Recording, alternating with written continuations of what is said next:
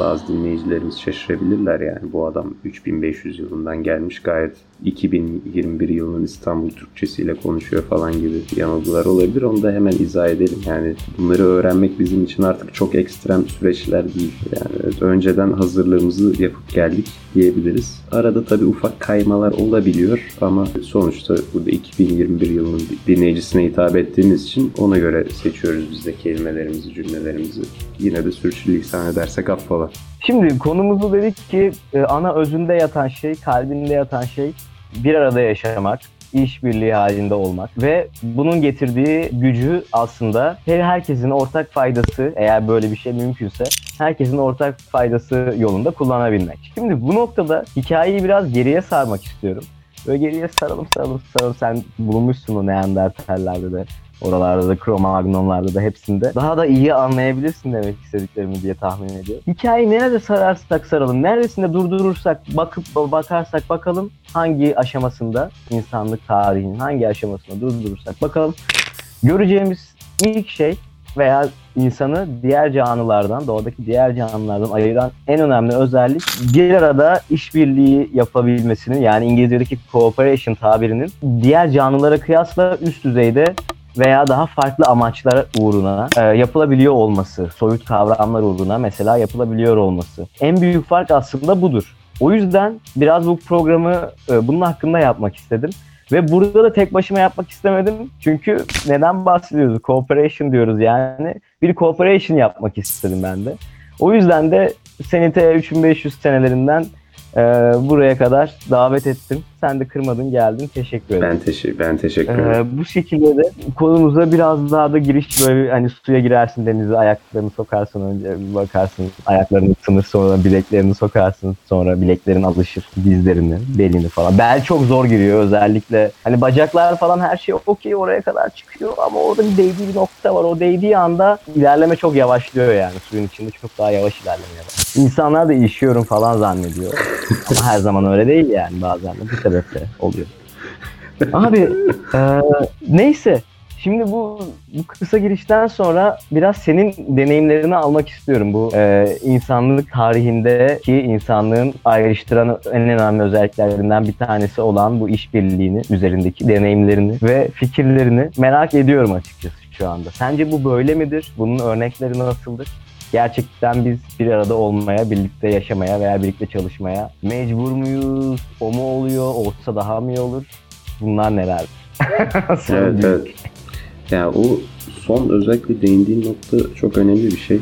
Hani yani şimdi bu konuda tabii insanların birlikte yaşama ihtiyacı ne ölçüde var konusu hep tartışma konusu oldu insanlık tarihi boyunca. Yani sırf bunun üzerine inşa edilen ideolojiler var zaten baktığımızda. Hani en basitinden bireyciliğin ön plana çıkarıldığı bir liberalizm anlayışıyla işte daha ziyade hani kolektif bir özgürlüğün ön plana çıkarıldığı daha sosyalist anlayışlar tarih boyunca hep çatışma halinde oldu. Hala daha buna yönelik argümanlar sürüyor ama burada ben hani birliktelik halini savunan bir insanım. Çünkü bizim tarih boyunca baktığımız en böyle artık insanlar kendi ihtiyaçlarını kendileri karşılayabiliyor. İşte evden çıkmadan bile insanlar yaşayabiliyor dediğimiz anlarda bile aslında birliktelik halinin getirdiği bir lüks o bizim için. Yani sadece insanlar arası kooperasyon daha az görünür oluyor. Ama varlığı hala orada. Sadece daha sanallaşıyor. Daha işte teknolojik ekranlar, takım aygıtlar vasıtasıyla onu görebiliyoruz. Bir yabancılaşmada üretiyor bu da. Evet. Bu bağa karşı bir yabancılaşma tehlikesini de doğuruyor yani. O yüzden bu bağ her türlü olacaksa eğer, bu bahsettiğimiz işbirliği bağı her türlü olacaksa her senaryoda, görünür ya da görünmez, o zaman bunun farkında ve görünür haliyle yaşamak, bunu hissederek yaşamak belki çok daha faydalı olabilir mi acaba, bilmiyorum. Fayda derken çok kendi perspektifimden bir şey yansıtıyorum ama yine de daha sürdürülebilir bir şey olabilir mi acaba insanların kişisel sağlıkları içinde veya toplumsal ilerleyiş sağlık içinde? Ben öyle olacağına inanıyorum. Yani temel şeyim de bu hakikaten. Yani benim kesin bir şey söylemek istemiyorsun yani. Spoiler vermek istemiyorsun. Ya tabii şimdi. Ama güzel. Yani şöyle söyleyeyim. Hani bu spoiler konusuna girmeyeyim hiç, boş ver abi bu konuda. Tamam. tamam. Ya senin dediğin yabancılaşma konusu çok bir konu. nasıl tarif edebilirim bunu? Yani bu benim hani az evvel bahsettiğim uzmanlık alanıma ilişkin temel motivasyonlardan biri de buydu. Yani en basitinden devlet denilen aygıt işte yani milattan sonra çağlardan beri popüler olan bir aygıt bu. Uzun sürede sürdürüyor bu popülerliğini devlet denilen bu organ. Hadi bakalım. Baktığımızda yani bu ihtiyaç nasıl ortaya çıktı? Hani insanlar uzmanlaşmak ve kendi uzmanlaşmadığı noktalarda diğerlerinin ihtiyacını duymak ve işte bir takım temel ortak kaygıları sonuca bağlamak için nasıl bir ortak işte toplum sözleşmesini imza attı filan gibi konulara biraz değinmek gerekiyor bence bu noktada. Çünkü bu ihtiyaç, bu devlet, bu aygıtlar ortaya niye çıktı sorusuna bir cevap bulamadığımızda çok hakikaten kendimize de topluma da yabancılaşmış oluyoruz. Cevap bulamıyoruz. Yani işte devlet diye bir başlı başına bir güzel kişilik var. O bizim babamızdır. Hep de baba olur zaten yani. Baba olarak işte bizim üzerimize kudretini sergiler, bize bakar, bizi gözetir vesaire falan gibi bir bakış açısı ortaya çıkıyor. Bu da çok zararlı sonuçlara yol açtı. Açtı yani uzun bir süre. Evet. Evet. Tam spoiler'dan sonra anladım. Bu işbirliği ağının soyut olduğu durumda, somut olduğu duruma göre aslında bir risk de ortaya çıkıyor gibi.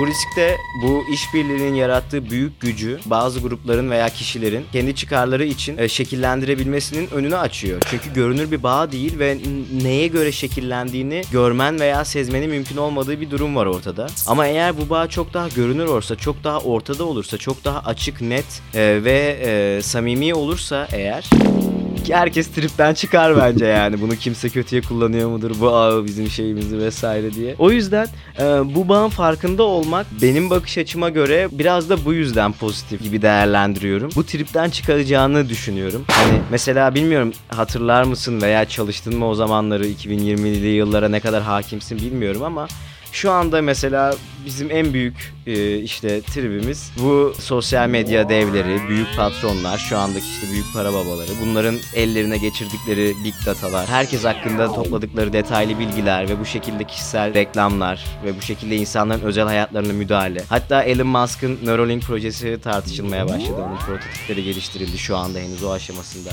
Hani insanların beynine çip takarak oradan bir bilinç kontrolüne gidilebileceğine dair. Velhasıl bunlar mesela bu gibi şeyler insanı biraz tribe sokuyor şu anda. Acaba bunu iyiye mi kullanırlar, kötüye mi kullanırlar? Hani her şey olabilir. İyiye de kullanılabilir bütün bu anlattıklarım, kötüye de kullanılabilir. Şu anda biz bunu bilmiyoruz. Ama bunun iyiye kullanılabilmesinin veya bundan emin olmanın tek şartı biraz bu birlik ve beraberlik ağımızın, işbirliği ağımızın görünür halde ve herkes tarafından, her bir birey tarafından hissedilebilir bir halde olması gibi geliyor. Evet. Yani şunun farkında olmalıyız. En büyük silahımız. Silah kelimesi de aslında biraz bir tabir ama yani... Sen 2021 yılının dil bilgisini yüklerken yanlışlıkla kaynamış olabilir o kelime sana. Evet biz artık çok tasvip etmiyoruz aslında bu tarz şeyleri. Ama hani bu da bir deyimdir sonuçta diyerek yapayım.